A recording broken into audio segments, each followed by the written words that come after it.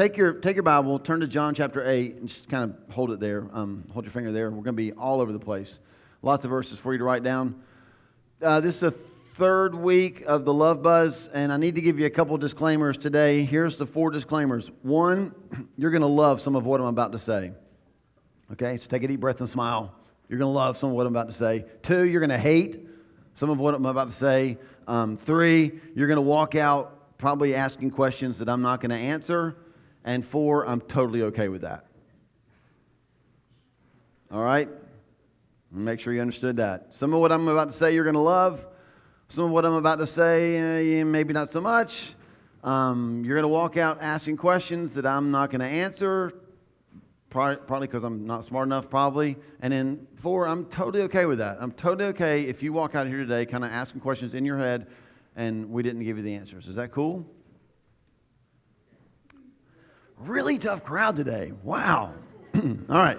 Good deal. I'm scaring you because I'm wearing my coaching shirt. Apparently, it's what I've heard. It's my coaching shirt. So I'm going to make you run wind sprints if you don't liven up. The reason I say all that is because today we're going to talk about something that if we really honestly evaluate our lives, we're going to talk about something that we're probably not as good at as we wish we were, okay? So this is one of those, remember that sermon we did during the study in Ephesians and we just kept saying grace a lot? This is going to be one of those like that, okay? I'm going to say a lot of things and we're going to hear it. I'm going to say it and I'm going to hear it too. And we're going to think to ourselves, I should do that better. And the longer we talk, it's going to be so easy for us to start feeling like, God, I suck at being a Christian. But that's not the point at all, okay? The point is, the Bible says a lot about how we should love each other and other people. And so it's in the Bible, so it's true. And I don't know how you are. Sometimes when I read the Bible, I'm just like, I wish that wasn't there because it makes me feel like I failed. But this is cool, right? Because just real quick, look around the room. Nobody ever does that. I always say it, but nobody ever does it. Go ahead and look around. You're in a room with a bunch of failures and losers. So we're all at home, right? I mean, all of us are coming to the cross the same way. None of us are perfect. Some of us are closer to it, but you're the only one here that's like that. So let me just kind of give you the big idea.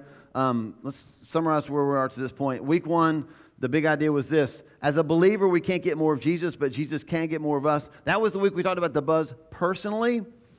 Me and Jesus, it was all about friendship with God. Phil did a fantastic job. Last week, we talked about how when Jesus gets more of me, you will too. It's the buzz privately. So me and Jesus and you, right? And so that was all about the family of God. And then this morning, here's the big idea. It's at the top of your sheet. You can fill this in. The big idea today is the more we love each other, the more there will be others to love. So the more we love each other, the more there will be others to love. This morning's the buzz publicly. All right? This is the buzz publicly. This week's about, because, we're trying to be smart. We have all these F words, right? So, you got friendship with God, you got family of God. So this morning's all about the fragrance of God. It's a good chance for you to see how you smell, right? Go ahead. You've been checking all morning long. Like, I see y'all get all Pentecostal. You're like this. You're like, I'm good, God. I'm good. All right? And then some of you are like, ooh, worship like this today, right? No, don't get a certain height you can't go past. You ever been on a date and you start thinking maybe it's not protecting you like it should? You start to smell something. I've said this the other day. I said to Wendy, I don't know how y'all are in the morning. Maybe y'all wake up with butterscotch breath, but we don't because we're human, right? I said to Wendy, like, I love you, but you smell horrible. And she said, I think it's you, babe. and it was me. Like, that's bad. When your breath is that bad that you breathe out and it boomerangs back and hits you in the face, that's jacked up breath right there. That's terrible. So this morning is, I was way too real, wasn't I, just then? You're like, there's surgery for that, Paul.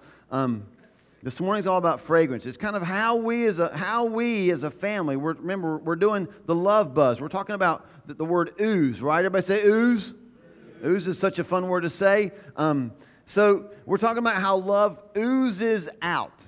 So first, it is in us. God fills us with His love. That was what Phil talked about. Friendship with God. Like me and Jesus, that's this morning is a perfect example. A lot of us walked in feeling like we are not doing a good job loving Jesus. We're failing at that. And religion would say to you and I, pack up your bags, go home. Church, it's terrible and Jesus doesn't work. Because we've been so accustomed to trying to make it happen. But when you're friends with Jesus, He just kind of slips alongside you, puts His arm around you and says, it's going to be okay. I love you. Oh, it feels good, right? All the pressure's off. We can do laundry and He still thinks we're awesome. So we have that. That's personal. And then the buzz privately. What happens when you're at home? Who do you love first? When you're really full of love, who gets that first? The people that are closest to you. That's Wendy, Parker, Will, Sydney, and Bella, right?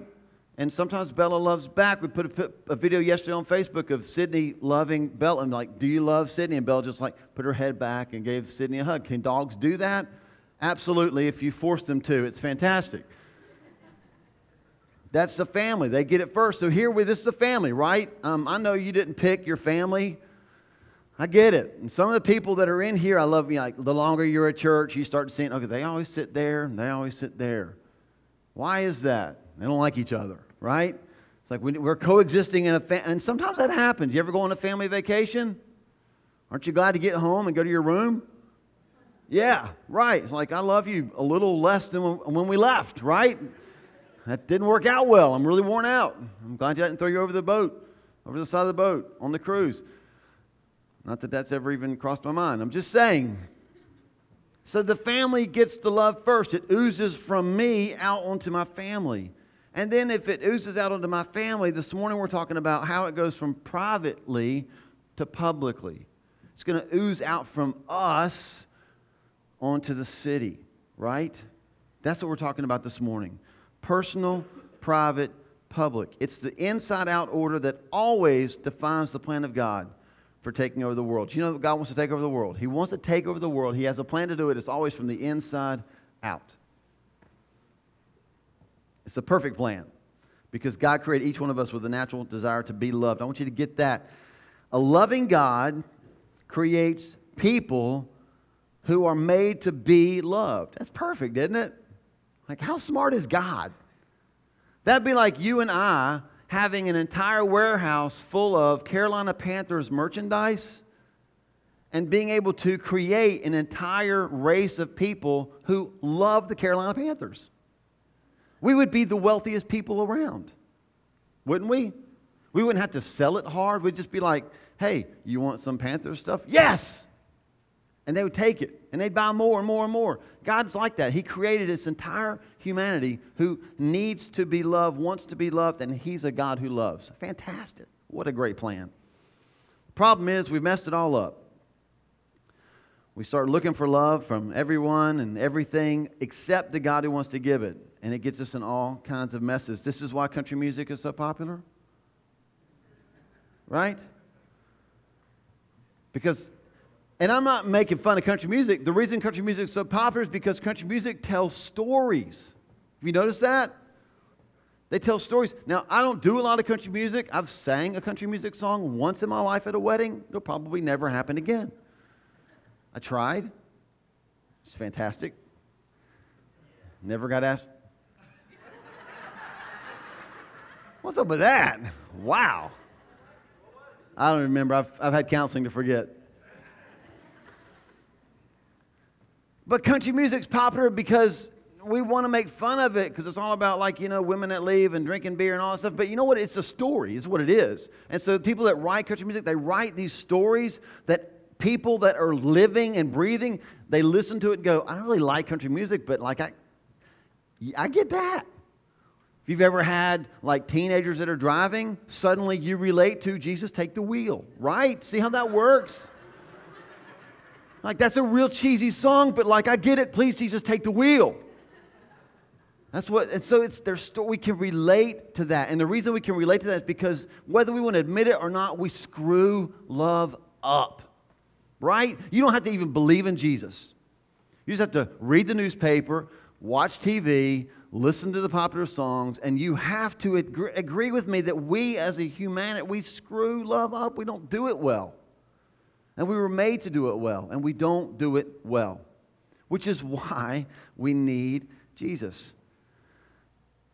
God's plan is for each one of us to be so full of His love that it just begins to ooze out. Have you ever gone to McDonald's and ordered a chocolate milkshake? Back before it was like it is now. Now, chocolate milkshakes at McDonald's are vanilla ice cream with some chocolate syrup, barely even stirred up, so it still looks vanilla, right? Are you sure this is chocolate? But back when they had chocolate ice cream, they would fill that cup up, and it would get so full, they would take the lid and they would put it on top, and what would happen? Just all ooze out the top, around the sides. And as a grown man, I love chocolate milkshakes so much that when it oozes out, I'm at the counter going, I'm cutting my tongue on the plastic, trying to get up under there and get all that stuff, because it's good. That's the plan of God. He wants you to so ooze the love of Jesus out of you that people around you start going, dude, that looks good. I mean, we don't want people to come up and lick you, right? That would be awkward. Oh my God, we need to. This is like evangelism 101. You do not want people to lick you. Okay. Are you with me? Are we? Matt Channel. Are you tracking with me here? Right? I mean, you don't want people to lick you. Jesus loves you. Oh, that's not what you're looking for, right? So once we start to ooze like that, it oozes out of us onto the family first, and it extends to people who aren't in the family but want to be. So here's what we're going to do. This morning we're going to look at love. Specifically, 4 things that love does that'll help us kind of be a part of this crazy plan that we're calling the love buzz. Here's the first thing that love does. Love attracts. And yes, I'm just letting you know, all these words are going to start with A, and I'm very proud of that. Okay? They're all going to start with A, and you feel free to choose and try to guess which ones I'm going to use. Love attracts. So for better or for worse, love attracts attention, right? Sometimes it's really, really sweet. It's the elderly couple in the park holding hands. And you're like, oh, that's so sweet. Sometimes it's disgusting. It's the teenage couple in the park making out on the bench, right? And you just want to slap them. What are you doing? We can actually see what you're doing, right? But whatever it is, I know I've told the story about Wendy, helping her mom with a wedding. And when they were all it was all over and they're working hard and they're playing the songs and people were dancing. And Wendy said her dad, who never does this, walked over to her mom and said, would you like to dance? And Wendy said in that moment, she stopped what she was doing. And she just couldn't stop watching her dad and her mom dance.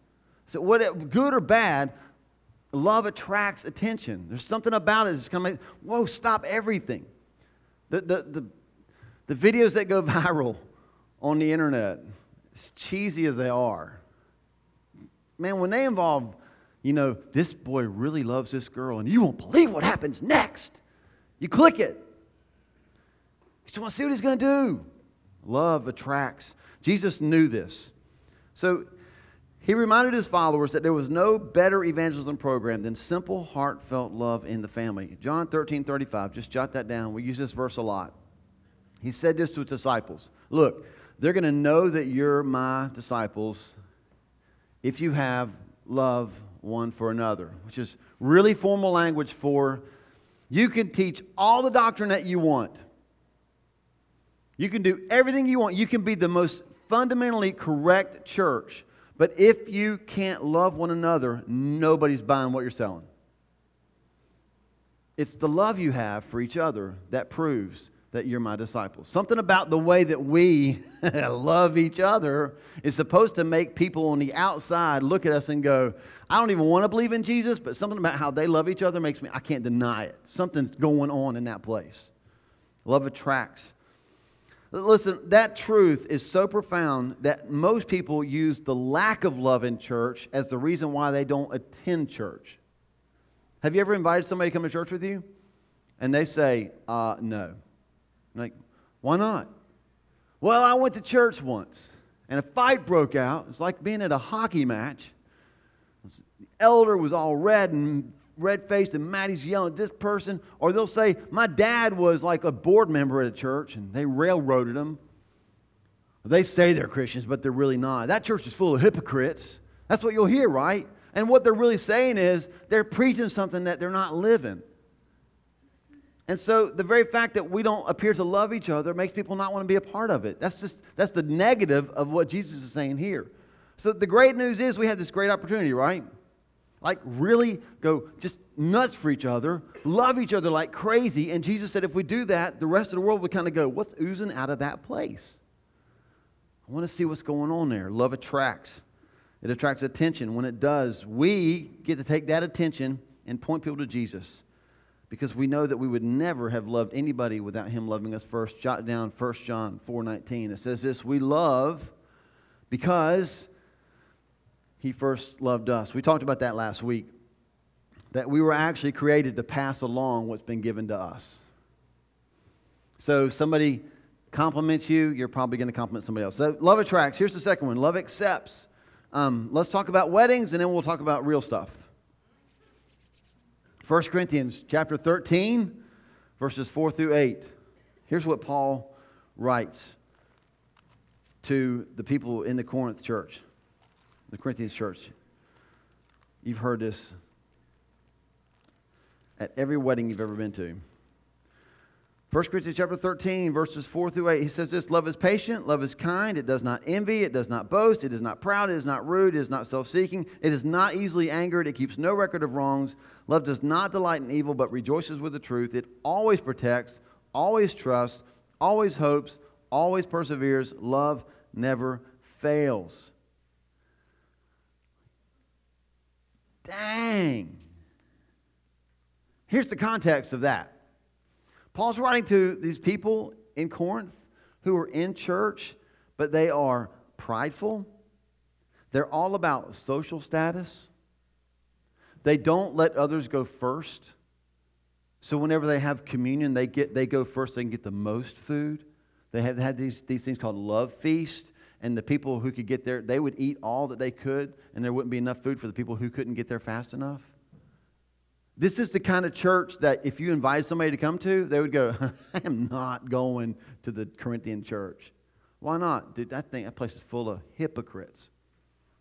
And Paul writes these words to that church. There's not a single thing I just read. There's not any one of those that's an emotion. You don't feel like doing any of those things. These are all choices. These are all commands. These are all actions. Not one of those descriptions is something that we'll feel like doing every single time. Which you already know, right? Because you've had small children. Do you feel patient? No. Sometimes we act patient even though we don't feel patient. Sometimes we just pray that God would help us to act patient so that we don't kill them right away. Help me to count to 10, God. Slower. Please, slower. If you could sum up what I just read in a phrase, it would be this. Love accepts. Love accepts. And let me just, I'll do the hard work for you, okay? It's risky. I'm giving you permission to hear that and start to ask yourself, what? Like when it says always protects, always trusts, always hopes, always perseveres, like does God not know the people in my life? Because I've been protecting and I'm tired of protecting. I'm just giving you permission to hear those words and kind of in your head go, what? There's no way. There's no way I can pull that off. So let's get out of theory. Peter did the same thing with forgiveness. You can just write down Matthew 18, 21 through 22. Peter asked Jesus one time, like, how many times should I forgive somebody? 7 times? And because here's the thing. I want you to understand this. This is how humans are. God loves us without limit. And so the first thing we do is try to figure out where the limit is to how much we should love. You see how that works? He loves us without limit. Like He accepts you just like you are. But we start to figure out, okay, but when do I get to put the limit, right, to how far I'll accept somebody? That's a hard thing to do. Peter did the same thing. Like, okay, I get it, God, you forgave me. So how many times do I forgive somebody else? Like 7 times, right? And Jesus said no 7 times 70, which is basically Jesus' way of saying always. Always. So here we are talking about love. Surely love can't accept everything. And I want you to know love doesn't accept everything, but you'll see in just a minute it accepts everyone. John chapter 8. I told you to put your finger there. Here's what's going on there. First, if you got your Bible, you turn to John chapter 8, real quick Bible lesson. You've got a note that says that in the earliest manuscripts that was not part of the Bible.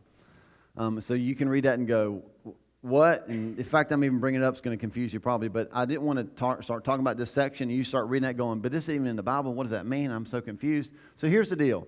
In the very earliest manuscripts of the Bible, this story was not included. Later, it started showing up.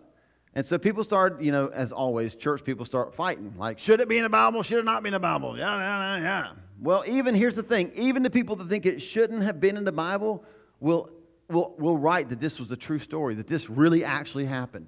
And so later on it became part of the Bible because nothing in here is inconsistent with the character of Jesus, and nothing in here is inconsistent with any of the message in the Bible.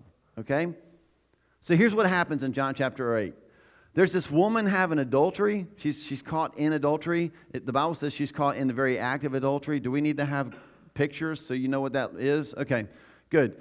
So she's caught in the very act of adultery, and so the religious people do their job. They grab her up in the act, which would have been very awkward to me, it seems, and they bring her out and they throw her down in front of Jesus, and they say to Jesus, basically, what do you think we should do? Because the law says we should kill her. So here's a woman who deserves to be killed, so they bring her along with their stones to stone her.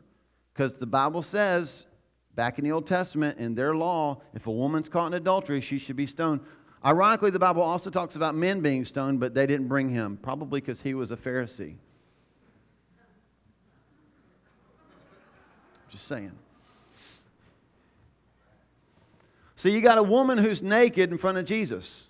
She's thrown down in the dirt. She's got nothing to cover herself with, because there's no way people that mean are going to give her anything to cover herself with.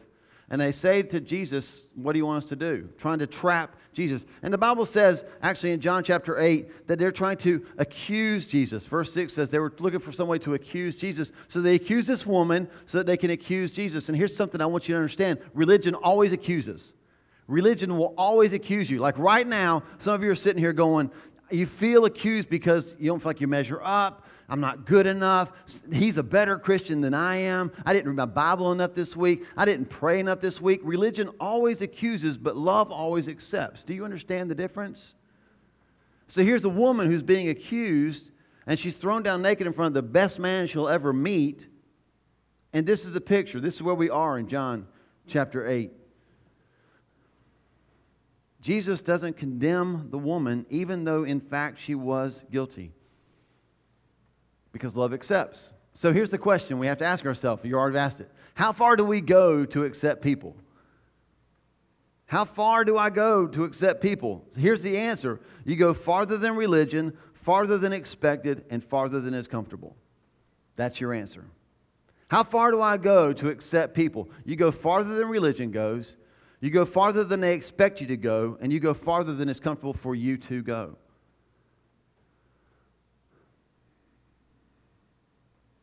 Third thing that love does, love assures. You're going to get this right away. Like if you're here, you're about to fall asleep, you don't even love Jesus, you just showed up because somebody's going to buy you lunch. You're going to get this right away. All of us have people in our lives that when things really go bad in our lives, we start to think in our heads, if I can just get to, if I can just call, if I can just, for me when I was growing up, and I used to get these awful earaches. I went to Boy Scout camp one time, and like 3 o'clock in the morning, I woke up screaming bloody murder. I don't know how you do with earaches. I don't do good with earaches, right? It's like earaches, if I got one right now, I would go from a grown man to like this puddle on the floor, like call, mama, mama, like just rocking back and forth, right? I mean, but I kept thinking, if I can just get to my mom. And it was just something magical about mom. I don't know what it is, but like if I got to mom and she like put her arms around me and held me close, my ear is still killing me, but I just feel like I'm going to be okay. Maybe for you it's a best friend. Maybe it's a dad. Maybe it's a mentor. I don't know who it is, but I guarantee you that in your life you have somebody when things go to hell in a handbasket, they're on speed dial. And you're making the call. And just hearing their voice makes it better because love assures us. There's assurance in being loved unconditionally. I love the way that this story in John 8 wraps up. Here's the beautiful words of Jesus to a woman who deserves death. He says this, "Has no one condemned you? Neither do I."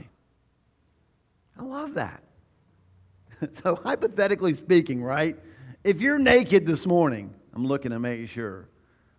If you're caught at your very worst and you're thrown in front of Jesus, if we could take the time this morning to call you up one by one, have you stand right here, I would be first in line, have you stand right here, and we would show not your highlight reel, but your low light reel. This is what you did last night when nobody was watching. This is what you did this past week when nobody heard you in the car. These are the things that you thought, but you never would dare say out loud, but got recorded somehow on this big universal recorder that God has, right? And we call you up one at a time, and we stand right here. Just stand here. You'll be cool. Just stand here. And we show your low light reel. I mean, you can't get out the door fast enough. You can't feel more condemned. I mean, some of you right now are having a panic attack just thinking that I might do it. Because I used to have panic attacks. So if I'm sitting where you are and the preacher says that, I'm thinking, I'm sure he's joking, but like I'm starting to live it in my head already. I'm like, are you kidding me? I don't want them to see that. This woman is like as exposed as you can possibly be. Deserving death. Like they've got her dead to rights. I'm sure in her head she's thinking, I wish the dude was here, but I don't know where he is, but I'm going to die today. And to hear Jesus say, where are those that condemn you? And she's kind of like looking at the dirt, and she's just seeing one other pair of feet. And there used to be a ton of pairs of feet here. Now we're angry feet, shuffling around, all mad. 'Cause you know how religious people get, all mad and shuffling around. And she doesn't hear no shuffling anymore. She just hears drop, drop, drop, drop, just stones hitting the ground, people walking away, and there's like all these rocks around and just one pair of feet, and it's Jesus. And I mean, at what point is she thinking, what is going on here? And to hear this man say, I don't condemn you either? Now, does that mess your brain up? That messes with my brain. Not because I don't want to hear that, because I do, right? Like I'd be standing here, and if I heard Jesus say, after my low light reel, hey, Paul, where are they that condemn you? I'm like, I don't know. Well, neither do I. I love that, right? How many of us love that? Raise your hand. It's crowd participation time, right? We love that. What messes with my mind is that if he does that for me, when I shuffle away, he's going to bring in somebody who hurt me and stand them there as well.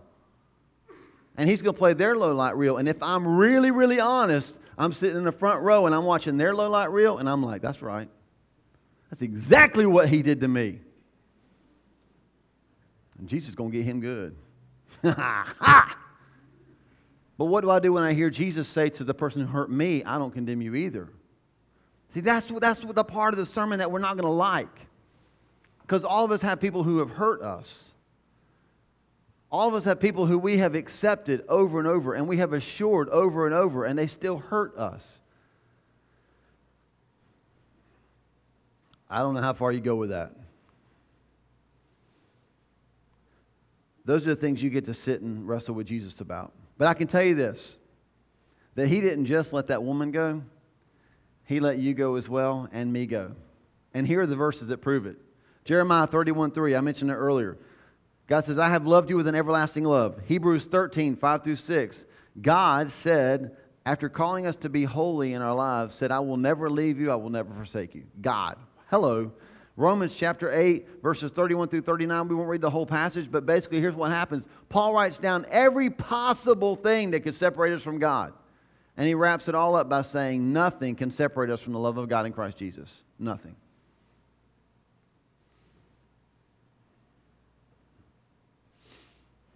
So love attracts, love accepts, love assures, and the last thing love does is love alters. And this is the part where we're going to start wondering about how long we're supposed to be loving unlovable people. So if I could just have the conversation that you're having with me right now in your head, here are the things that you're thinking. If you only knew how bad he is. If you only knew my spouse. If you were married to my spouse. If you had my job and my boss.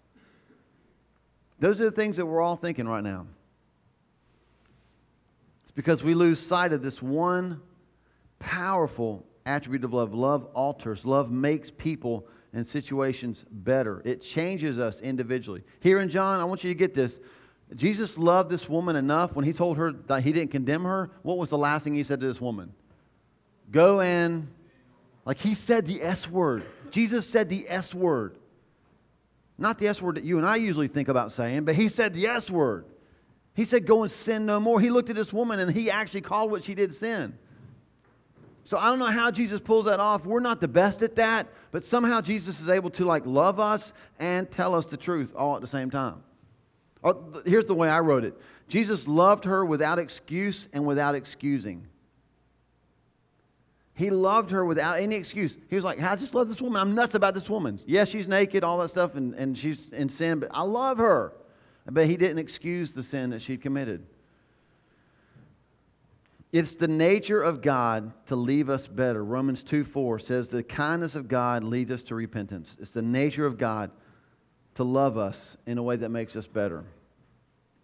And love doesn't only alter us personally and privately, it alters us publicly as well. We talked about John 13:35 earlier. As we love each other, that love attracts others. They see how we accept anyone. They see that our love is assured with no strings attached, and that kind of love begins to alter this city. I would love to see Albemarle changed by that kind of love. How cool would that be? For our city to come face to face with a love like that. The early church, they were the first ones to experience the love buzz. There's a historian, his name is Tertullian. There's a name that I wish would make a comeback, don't you? If you get pregnant and have a child, he's a boy, please, I'm begging you, name him Tertullian. We'll call him Turt for short, which in the South will turn into turd, I know, but whatever. Tertullian wrote these words. He said he couldn't get over how often the Romans would say this exact sentence. I'm quoting. They would say this about the Christians. See how they love each other. Like, these are powerful people in the Roman Empire describing the church. And they would say, see how they love each other. When a plague swept through the world in the 3rd century and killed a lot of people, it was the Christians who took care of people who were infected by the plague. They took care of not only their own, but they took care of their enemies who were infected by the plague. Not only that, but the pagans at that time, if somebody in their family got this plague and they were dying, you know what the pagans would do? Literally throw their family, their children, their spouse out their house. They would throw them to the curb so that they would not be infected and die. And do you know who would pick up those family members and care for them? 3 guesses. First two don't count. Go. The Christians. The Christians would pick up people who were persecuting them and take care of them at the risk of actually contracting the same plague that person had. It was that kind of love that won over a pagan world. Back in the day of the early church, women, children, and slaves had no voice. Who gave them a voice? The church. Because the church valued them. Because people like Paul wrote things like, in Christ there is no slave nor free man. There is no female nor male. The church valued those people. Something about the love of Christ filled people's hearts in the church, and it started to ooze out, and then ooze out more, and it was the love buzz. It just took over. In a time when there were very few organized missionary or evangelism programs, the church grew like wildfire. All for one reason. They were loved by Jesus, and they loved each other, and it just oozed out.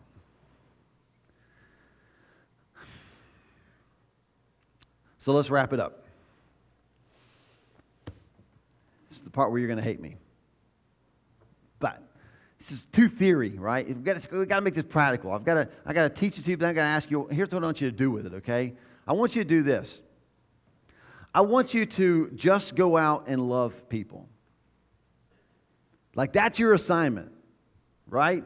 Just go out and love people. The problem is we don't know how to do that. So here's what you're going to have to do. I'm going to give you a 3-answer multiple choice test right now. Okay? You have to answer this honestly. So your homework is to wrestle with this, and then your homework is to go this week to 2 people that love you and know you and ask them to answer the question for you. Okay? You're going to go to 2 people that love you enough to tell you the truth, and you're going to ask them this question about you, and they're going to answer it. And you're not going to punch them in the throat, right? You're just going to be chill. You're going to listen, okay? I want you to ask them this question because here's why. It's a little diagnostic tool. You know what diagnostic tools do, right? They diagnose. Diagnostic tools, the reason why when your car, your engine light comes on, you don't go to the mechanic first because he's going to, I love mechanics, no, but they're going to charge you a lot. Where do you go first? You go to Advanced Auto Parts because they'll hook it up to a machine for free and tell you what might be wrong.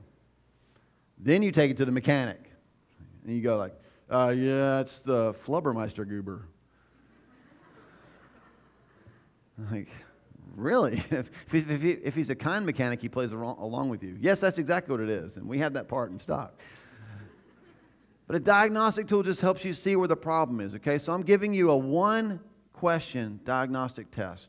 Because if we want to not play games here, what I've just preached, what I've just taught you, if we were already living that, this room would be packed. I'm not saying that to make you feel bad because I'm the preacher here. But if we were living that, our lives would be packed. We would tell stories like this, and help me, I hope I get this right. Wendy's reading a book called The Jesus-Hearted Woman. It's one of those books that men can't read because it's hard to look manly reading The Jesus-Hearted Woman, right? But it's got this great story, and here's what she tells. The woman that writes about it, she talks about going on a retreat with ladies, and at the retreat, they're doing whatever women do on retreats. But usually on a woman's retreat, there's time to go shopping and get your hair done, your nails, whatever women do on retreats. I don't know. They don't watch sports. But when it came time to do that, instead of giving them that kind of free time, here's what they did. They split the women up into groups of 5, and they gave every woman 5 $1 bills.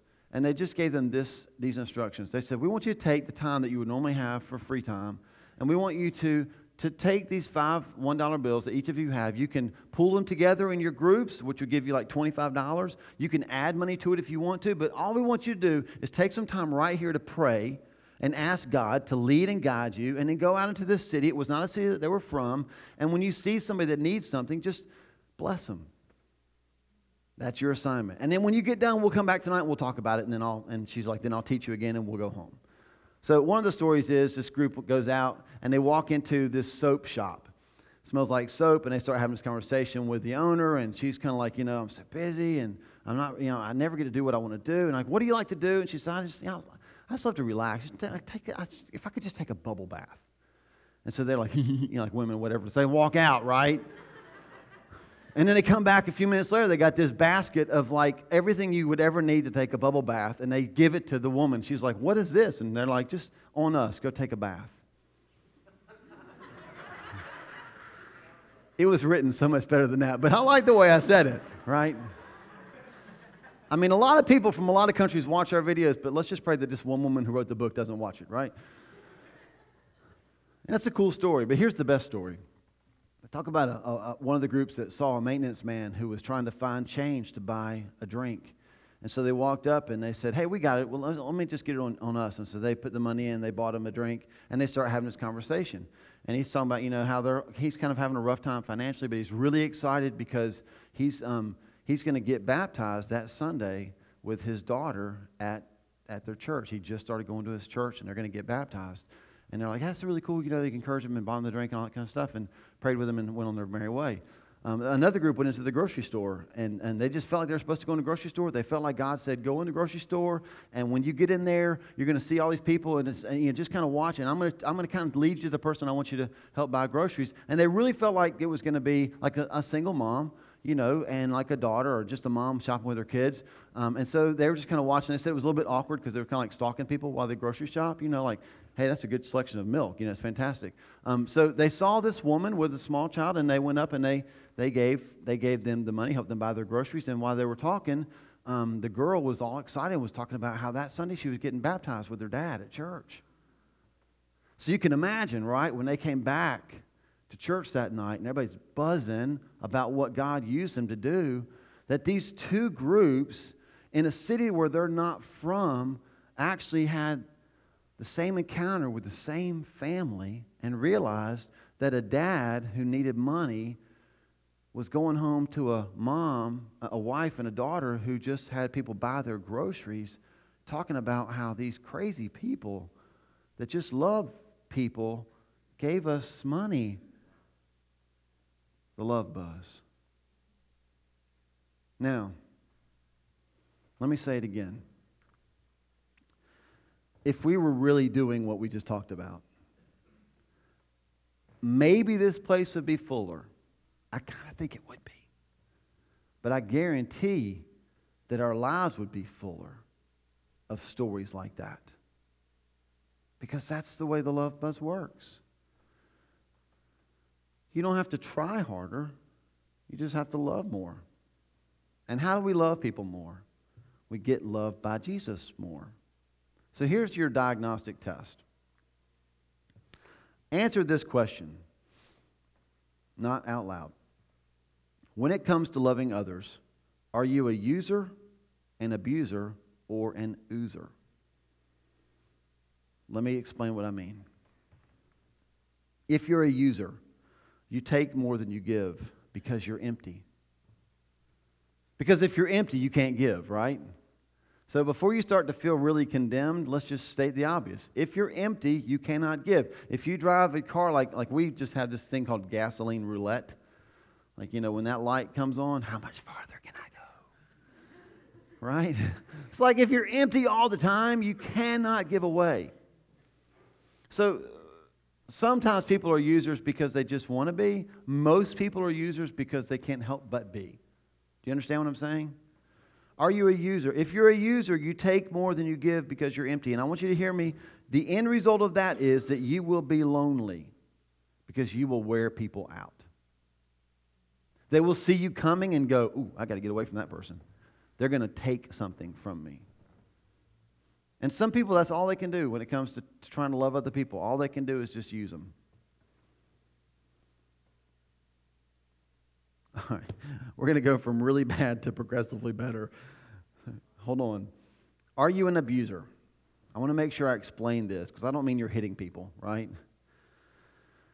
If you're an abuser, then you give until you're empty because you're prideful.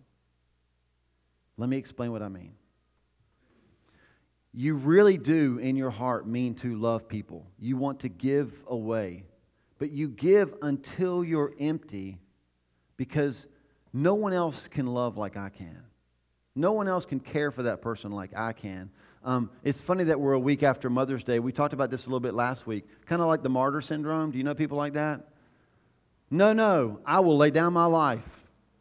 And then they lay down their life. Not literally, but then they always tell you how they lay down their life. And what happens? The end result of that is you tend to get offended because no one's ever good enough and no one notices what you did. After all I've done for you, I have worked myself to the bone for you, and this is what you give me. That's an abuser. Because though you might have meant to do good, the end result is, man, you just abused that person and they're never going to want to be around you. And listen, I have to be honest, that's the church in a lot of people's minds. In a lot of people's minds, that's the church. We abuse people. Not we, but they think that the church abuses them. I've been a part of churches like that. I have worked myself to the bone for you. I have volunteered countless hours for you. And after all that, this is how you repay me? Man, when you give until you're empty, you cannot help but abuse. Are you a user? Are you an abuser? Or are you an oozer? And here's what I mean by an oozer. You give more than you ever could because you're full. And the end result of that is you tend to be content in all circumstances. You know why? And I really want you to get this, okay? You never miss the overflow. Because we tend to think, here's why we think about the pie. Here's why we think about the pie, because we all get a paycheck, right? We all get a paycheck, and it's worth whatever's on that check. And so when we see it, we go, I've only got so much, and so I need to, and if you're smart, you got to budget that out, make sure you don't overspend here, because you got to have enough to do this over here. But listen, the love of God does not have to be budgeted. Do you see that? Like the love, I have loved you with an everlasting love. He just pours and pours and pours love into us. It never has to be budgeted. It is an endless supply. And so if I'm always being filled with the love of God, guess what's always coming out of me? The love. You're expecting something really theological there, but just the love of God, right? Like if I overeat crab legs and throw up, you're going to see, you're welcome. All right, so if I'm always full of the love of God, it's what's always oozing out of me. I can't help it. I don't have to try harder. It just happens. Go back to last week, and we're almost done. I just want to make sure you get this. It's the reason why if I get a raise, I told this to Wendy last night, if I get a raise, sorry, I was just messing with him. All right, let's go back to other times when I wasn't the boss, right? If I could just get a raise. When I would get raises, and I'm sure you've gotten raises before. Have you ever noticed how, like, when you get a raise? No, you've never had a raise. If you've never had a raise, we're praying for you, okay? Everybody needs to experience, for once in their life, getting called into an office and being given a raise, no matter how big or how small. But here's what happens in my life, and maybe this is a sickness, I don't know, but this is who I am.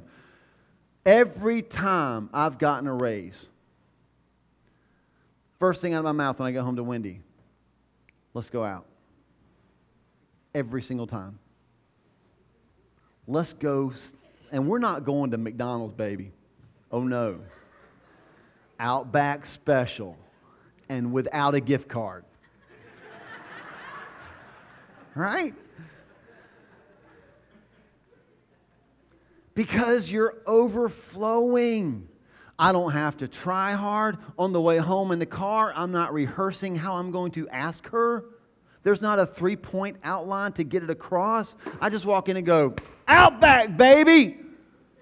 Let's go. I'm doing laundry. I don't care. You look beautiful. Let's just get out of here. Grab the kids, or don't, but let's go to Outback.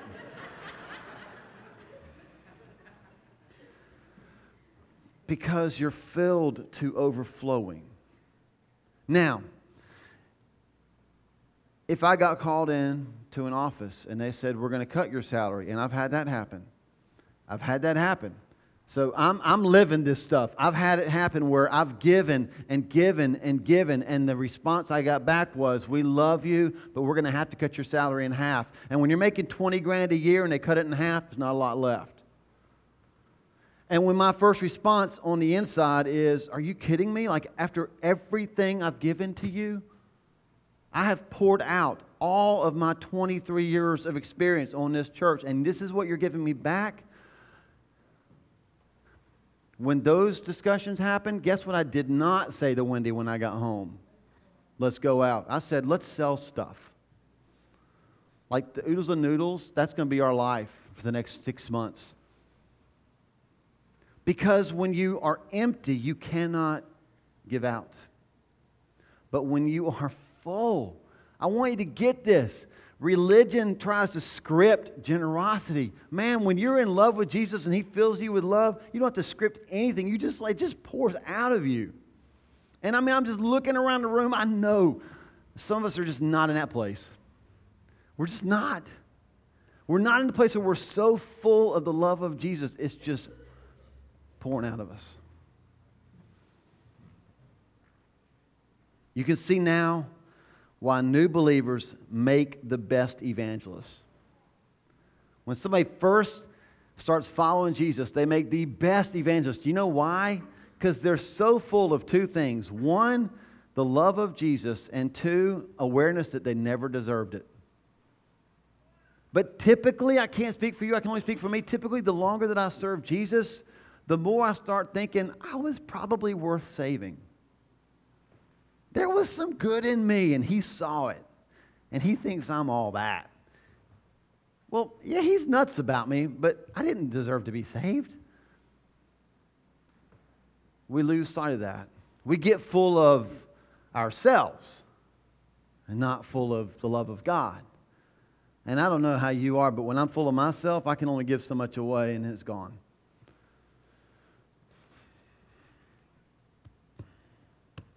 So, you're going to ask yourself, am I a user, am I an abuser, or am I an oozer? And I wish I could have cameras to record you when you use those words with somebody else. I just need to ask you a quick question, sir. You've been married to me for a long time now.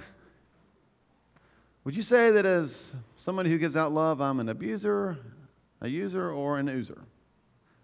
What was that last one again? Just an oozer, just like love just pours out of me. Your spouse is like, oh, absolutely, that's you.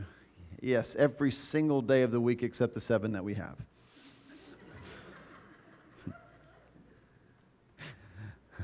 So let me encourage you with this, and we'll be done.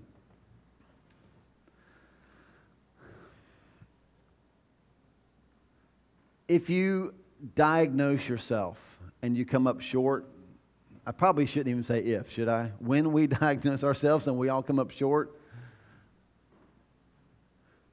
the response to that is called repentance. It's that horrible word that churches have used like a cuss word, and it's not really. It's just a matter of saying to God, I'm sorry, I blew it. I'm not loving like this. And the answer is not to try to love harder. The answer is just to simply say to Jesus, I need to remember your love to me. And once you do that, it's like you got a raise, and you'll be like, let's go to Outback. It's just natural. It just happens. And the more that we love each other like that, people will want to find out what's happening here.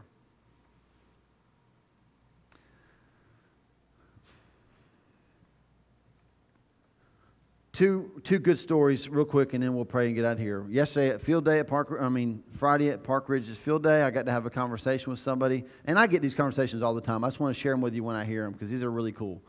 Somebody walks up and he's like, they never ask me, so how's it going at the church? These people that don't attend our church, they always come up and this is what they say to me. Man, you're killing it at the gathering. And I'm always a little taken back. Like, what do you say to that, right? I used to go, no, really, we just suck. And then they're like, oh, sorry. So I've quit doing that. That's a bad approach, right? False humility is horrible. So now I just say, God, we are. God's amazing. Like in spite of me, in spite of the people that sit in these chairs, Jesus is faithful. And it's crazy what God's doing. I mean, this week I got to tell somebody on Facebook, I miss you. I miss you. I miss you because you're not here. And I miss you because God's doing such amazing things in our church, and I'm sad that you're not a part of it. Because I want people to be here and experience this. And sometimes as church people, we get so into it, we become such a user and an abuser. We give because we think we're supposed to give till we're empty, and we get so tired. We lose sight of the great things that God is doing. I don't even know who this was. I heard the story, and I'm just going to share it because I think it's fantastic. Last week we gave offerings to single moms. Fantastic! What a great way to spend Mother's Day. And I love someday we'll get to hear stories like somebody gave me a car. That'd be cool, right? But we're not there yet. But I got this story this week about how a mom was here a couple weeks ago, and she put the last $26 in the offering that she had. 26. That's an odd number, right? Weird. Ironically, last week when she walked out and counted the money that you gave her, she had $260. It's 10 times. It's pretty cool.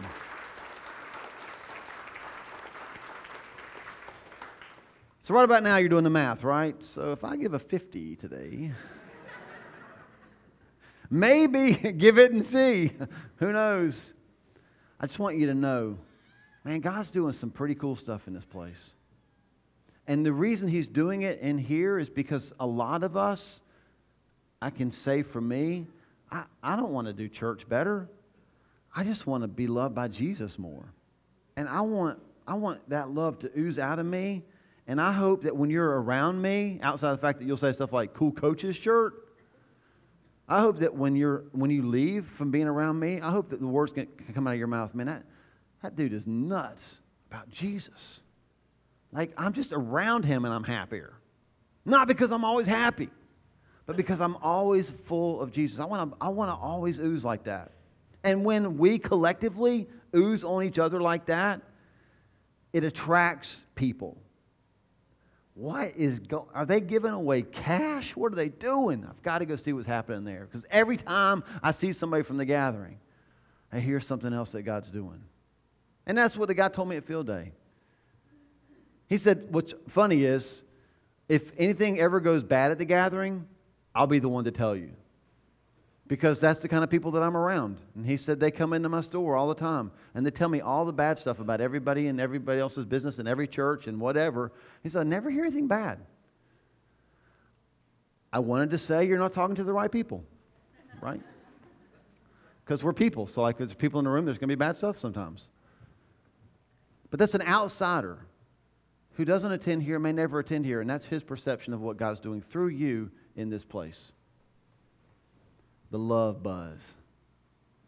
The more that we love each other like that, the more that there will be others to love. That's how the love buzz works.